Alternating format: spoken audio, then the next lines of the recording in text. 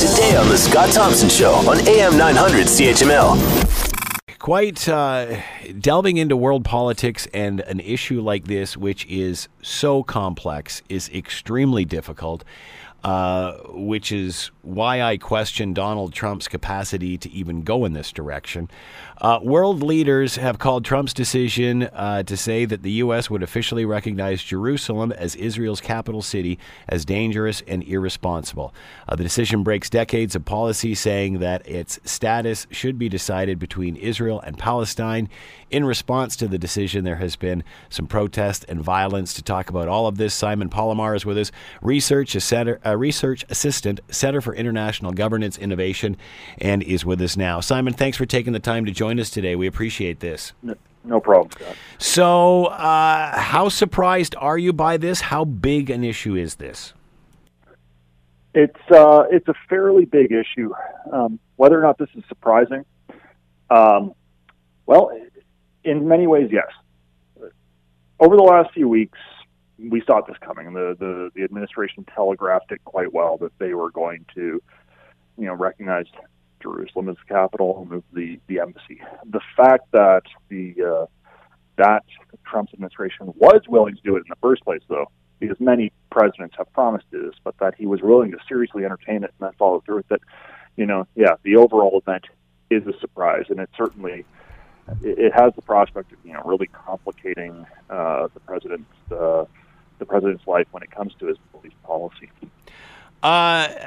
Why is Trump the one to do this, even though lots have talked of it? Yeah, it's a really interesting question, and to really answer it, you'd have to ask him.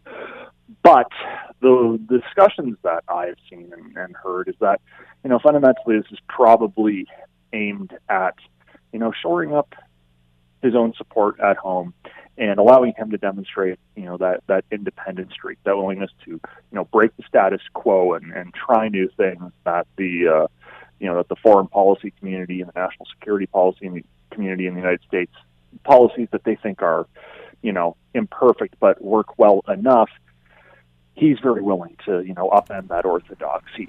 And this has certainly been a highly emotional issue for a number of Republican donors, for certain parts of both the Republican and the Democratic parties. So, there is an appetite for this in the United States.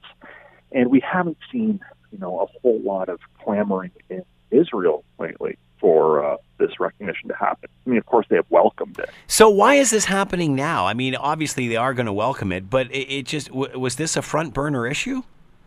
Well, the entire peace process in Israel and Palestine has really been, I would say, more of a back burner issue for both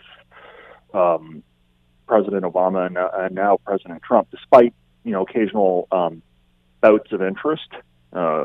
Secretary of State John Kerry, for example, his last 2 years in office, he started to really pay attention to it, but was never really able to get much traction. And you certainly didn't see much attention from Barack Obama himself. And Donald Trump, despite his talk about how he wants to, in his words, close the ultimate deal in Israel and Palestine, we haven't seen much of an effort other than his son-in-law's mission to put together a negotiating formula or a proposal to get talks going again. We haven't seen much action, which leads to the suspicion that perhaps those in the administration who are working on this issue aren't coming up with much, or finding that they, like their predecessors, can't get much traction on it. And this was a way for the president to say, well, I'm trying something new.